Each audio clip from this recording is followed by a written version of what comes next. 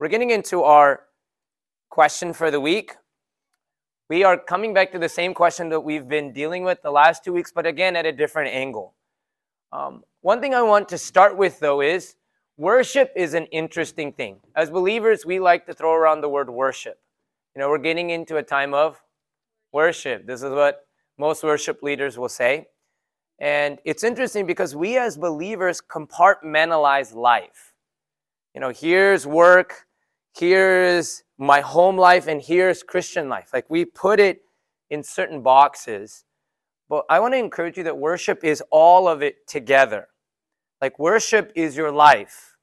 So as we engage in the word, we reflect and think about that. What have we been talking about the last weeks? Can y'all remember? Our past. Dealing with our past. And I want to, before I get into the question for today, what I want to do is I want to kind of emphasize the importance of continuing to think about it. We look at a text in Matthew 5, verse 23 and 24, and it says, "Therefore, if any of you is offering a gift at the altar, and remember that your brother or sister has something against you, leave your gift there in front of the altar. First go and be reconciled to them, and then come and offer your gift." So what do you notice in this text? God, as much as God is interested in you giving an offering through song, back in the day they would bring a sacrifice. As much as he's interested in that, he's also interested in relationships, broken relationships coming back together. You working through your past is worship to God. Like I say, we compartmentalize life. Yes, I can come sing a song and we love that. And that's easy. Working through yourself is worship to God. And that's hard because that's not easy work. You don't even know where to begin that work. But I want to encourage you that you have to realize you are a byproduct of your past. Who you are today is a byproduct of your past. And if you can't work through that life, I don't even think you can worship God truly and honestly. I'll give you an example of this. I had a friend of mine who told me this story. They were younger, and when they were excited to meet a friend. So let's give names. We'll call him Al. Okay? So my friend Al, why? It's not Alan, okay? Okay. It's Al, okay? So Al and Bobby, Al was excited. He was with Bobby, and they were going to meet his friend Chris.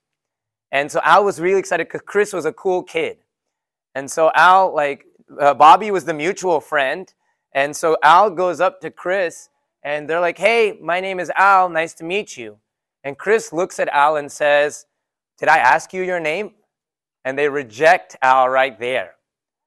And that moment was it impacted Al a lot because Al was so excited to meet this person and the person rejected them. So now think about what happens to that person's life if they let it. Guess what happens? Guess how many people do you think they want to say hi to?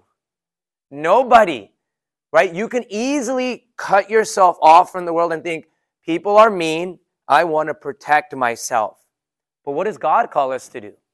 Love your neighbors. So you see, something of your past, which you may think is insignificant, can really affect the rest of your life. It can affect the rest of your worship. I was talking to a friend this week, and he was talking about how our churches are so apathetic towards God. Now he's become a little bit more on fire for God. And I was like, where did that apathy start? And he was like, because everyone else at church just comes there and sits. So guess what? It was a normal thing. His past upbringing of apathy has led him to currently be apathetic. Does this make sense? I want to encourage you, if you're not living fully in what God has of you, there's probably something in your past that is off. So you have to spend time with yourself. I have a picture of an iceberg, right? There's only so much we see on the surface. But you look underneath, there is so much more to every one of us. And your responsibility is to spend that time. And I want to encourage you as I'm getting started, your worship to God is to spend that time. I'll give you one more example. This one also is another one. As I've been thinking about the past, more situations come up. So maybe your parents were not very kind to you. They didn't love you expressingly, right? And that can affect you, your present and your future.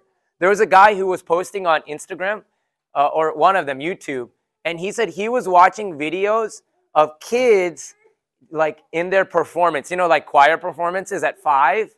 And he was saying like at 5, when the kid sees the parent, their reaction, and he said he just started crying.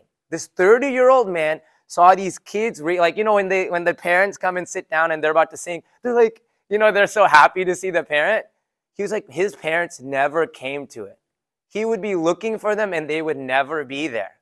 And it's like, he may not even remember, but that video triggered that. So I want to encourage you, you are a byproduct of your past. You honestly, to live well, have to come to an understanding, who am I? And as you do that, I really believe as you work through it, your worship to God is even sweeter. It's more real. So as we're getting into it, here's the question that we're dealing with today. How do we work on our past? The first week we talked about, what do I do with my past? And I said we have to confront it. The next week, last week, we talked about, why do I do that? But today, I want to ask you the question, how do we do that?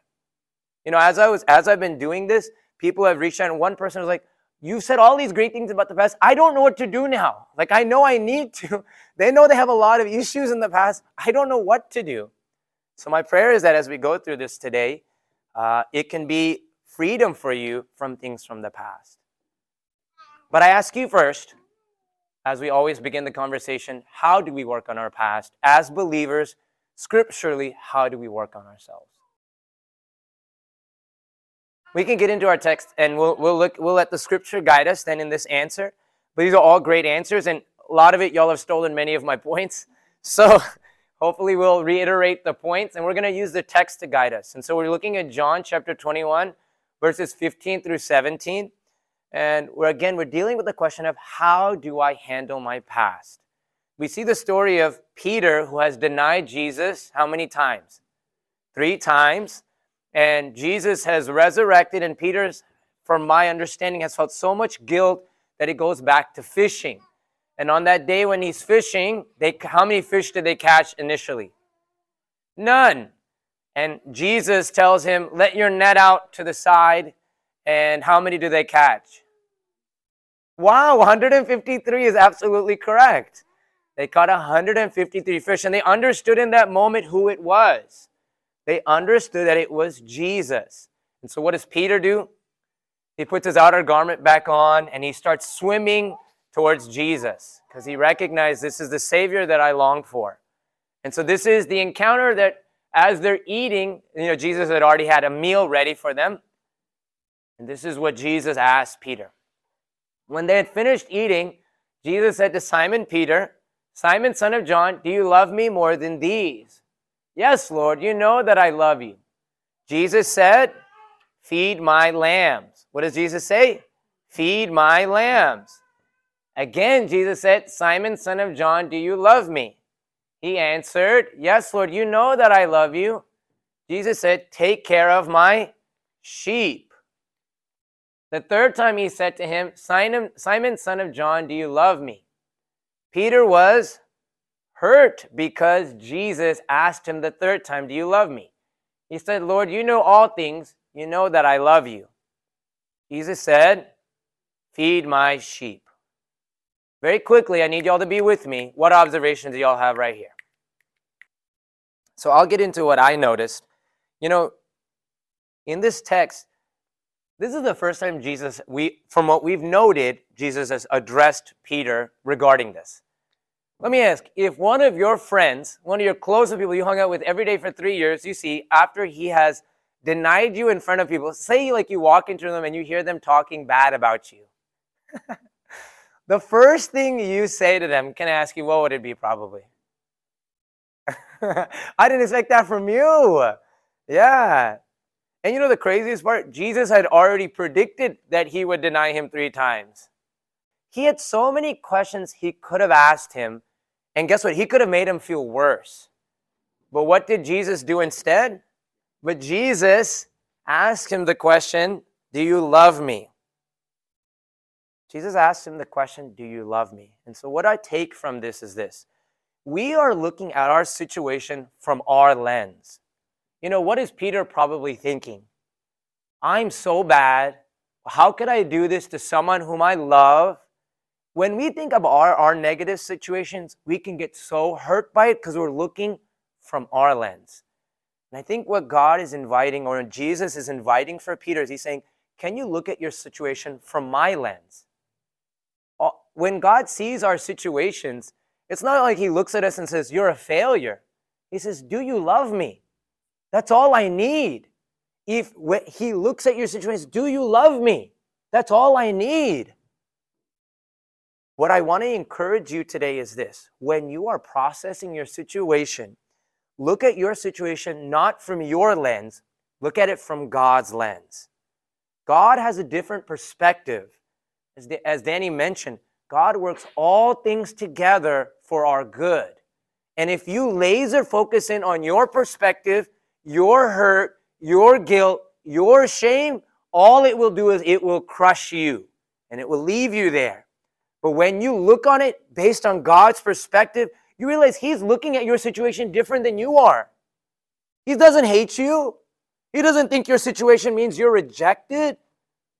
He still loves you, and all he asks is, do you love me? You know what this is? This is maturity. It's maturity of letting go of your eyes and looking at it from God's eyes. I use the demonstration of our past being like a backpack on our back. No matter who you are, you have a past that's on your back, and you get to do something with it, right? And so inside, let me open up my backpack. And inside, what do we see? Not a foam roller this time. We have the weight. If I gave this to Zion, can I ask, what would he do with this? He would hurt himself probably with this. Can you agree with me? But maturity begins to understand the purpose of this. Maturity looks at this and says, I was thinking, if you're immature, you can just leave it here all day. And guess what happens? And it just starts to hurt me. But if I see it in a different perspective, it can strengthen me. And all I'm asking you today is this. When you're looking through your past and the hurt that you've gone through, look at it through God's eyes. And if you look at it through God's eyes, it will strengthen you. It will be something useful for your good and the good of people around you. And you might say, how can it? I've done some crazy things and you don't understand. And I just want to encourage you, see it from God's eyes. He doesn't hate you. He loves you. Every situation that he's allowed, he loves you. As I was thinking about this, a story came to mind. I don't know if y'all have heard I don't know if you've heard the story of Joyce Myers. So Joyce Myers is a prominent speaker in America right now for Christianity. And if you hear her upbringing, though, it was devastating. She was born and brought up, and her father was very abusive in every way. He emotionally abused them. He physically hit them. He even did things that were unthinkable. Till the age of 18, he did the worst things to her. And you think, how can anything good come of that? How can it? And this is also getting at the idea of there were so many things that brought about. I was reading, she actually wrote an article. She's written many articles. And y'all should go read some of it because it's very inspiring to think, the person who is supposed to protect you, a father, is the one that's the meanest person to you. How do you even manage that? For most people, that kind of situation would crush them. She said, I was bitter always. I had a chip on my shoulder. I was full of self-pity, especially if things didn't go my way. I was controlling, manipulative, fearful, insecure, and harsh. Who we are is a byproduct of our past. And some of these words can maybe even describe you. There may be things that have happened, right, that have brought you to that. And it's not fair. You think about her situation, that's not fair for anyone. let alone a kid. Yet in the midst of it, she found God. Because she was so hopeless, she was just looking. And she found God. She went to a service where at night and she gave her life to Jesus. And she said that night she felt a peace that she's never felt before. But the next day they said she lied in a game of hide and seek or something. And she said that peace went away and she felt so guilty for it. But then she continued to work on herself. And so she plugged herself in a church and she said, to help myself, she just did things of church. Let me read this. She was doing all the right things. My life revolved around church and I was constantly doing church work. And this is a good thing, but I still had all of the same problems. So many of us can do this. We get ourselves caught up in doing things. And here's what I want to hear from the story of Joyce Myers. Then God began changing me. Then God began teaching me one of the most important lessons of my life. Only His Word can change me. She spent time in His Word. One of the key words that she would always read is 2 Corinthians 5:17. And it said, if any man is in Christ, he's a new creation. Old things have passed away and all things are made new. She says, all things have become new. In other words, without Jesus, there was no hope for newness of life. The past always affects the future without the power of God to overcome it. You have to let Scripture, as Heps and Danny were saying earlier, you have to put the truth of Scripture in contrast with your past. When the enemy wants to bring up guilt, you bring up hope. When the enemy wants to bring up situations where you were rejected, I gave a few scenarios. Well, first I asked the question, are there areas of your life that you have allowed the lies of the enemy to become your truth? I look at many believers today who are apathetic and slow and not doing much. And I wonder what stopped it. There's a lie of the enemy that has become a truth. So the first thing I said, here I give you a few examples. If people have rejected you, you have to constantly be telling you, I'm fearfully and wonderfully made. That's Scripture. It's okay to be apathetic towards the things of God, right? Say you see yourself like that. You have to constantly remind yourself, God wants us to love Him with all our hearts, soul, and mind. You have to keep saying these scriptures. My past sin makes me feel unworthy. As far as the east is from the west, so far has He removed our transgression from us. I want to encourage you, whatever your past situation is, for you to have victory, you must see it in light of God. You must see it in light of God's truth. And the beautiful thing is we have so much Scripture that can be a strength for you. So the first thing that I want to encourage you today is focus on your past from God's perspective. That's really the only thing I want to encourage you today. This is not easy work. Dealing with your past is not easy work. You see, the third time Jesus asked the question, what happened to Peter? Peter was hurt.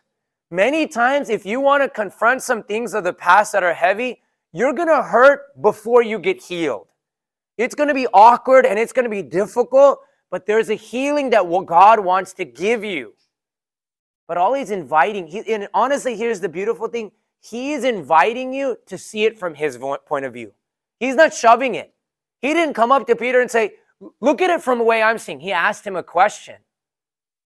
And so I think this morning He's inviting you.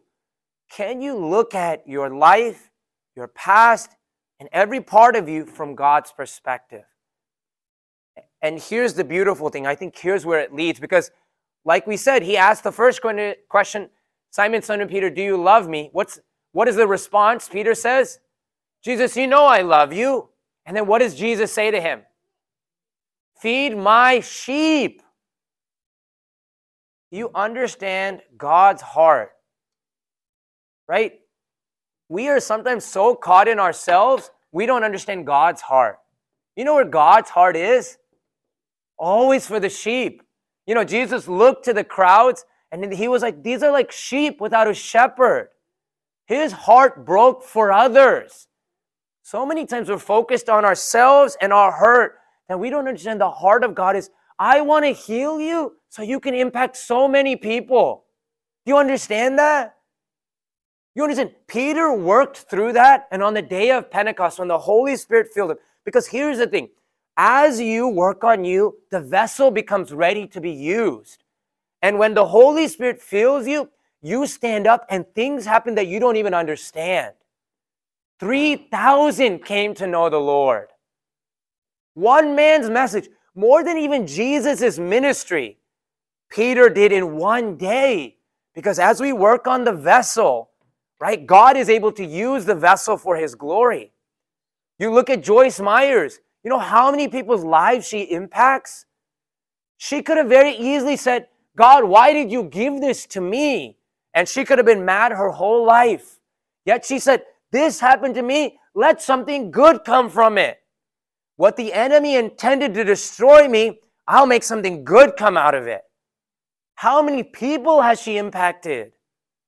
And here's the beautiful thing. If each one of us will spend time with ourselves, the promise of God is we will feed the sheep around us. Each one of us will feed the sheep around us. So I brought a note card for one of my students. So one of my students this week, she honored me as one of the teachers that she valued. That she's on the basketball team, and they all got to pick a teacher. And on the note, what she wrote was, thank you for being so kind. She hasn't even been in my class in 2 years. But she said, the one thing I appreciated about you is that you looked at every student and tried to connect with everybody. And then I thought, wow, first of all, that was 2 years ago, and she still remembers it. But more than that, I just thought, you know why I do that? Because I remember what it felt like to be lonely. I remember being in a gathering of people and no one wanting to come talk to me. So I worked through that, and I realized God has loved me in the midst of that.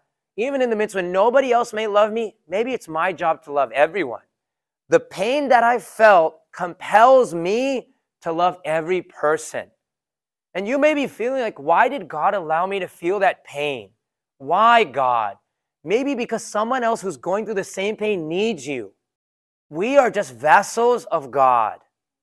And we see through the example of Peter, you see how Jesus approaches him. He's not coming at you to hate you for your past. He's saying, I want you to look at your past, see it face to face, and see it from my point of view. Stop letting it destroy you. I want this to help the people around you. And here's the beautiful thing. I help that one person. But my prayer is that as we as a group of people work on us, how many people can we impact? But we have to do the hard part of looking at our life and recognizing my past with everything that comes with it. Me working through that is worship to God. Don't just worship him with your mouth. Worship him with spending time with him and working on the things inside of you. So I end with where I began. You know, how do we work through our past? You have to look at your past through God's perspective. You can't look at it from your eyes. Look at it through the eyes of Scripture, which guide you and give you freedom. What the enemy has meant to destroy you, let God use it for your good and for the good of people around you. And as I said, man, I can't even imagine what that will look like if a gathering of believers did that. The shame that the enemy tried to destroy you, what if you're able to bring people out of that shame? The hurt that you felt that person is going through that might crush them, your word may be what they need. And you're like, that's not fair. Why did I have to go through that? And I know it's not fair, but it's what God has allowed. So if God has allowed it, I just want to encourage you, let that verse be true to you. In all things, God works these things for the good of those who love him. Whatever you've gone through, God is allowing it for the good of those who love him. And so that's all I have to share with you for today. See your situation in light of God. See your situation in light of his perspective. And I really do believe we can find freedom in ourselves and victory for people around us.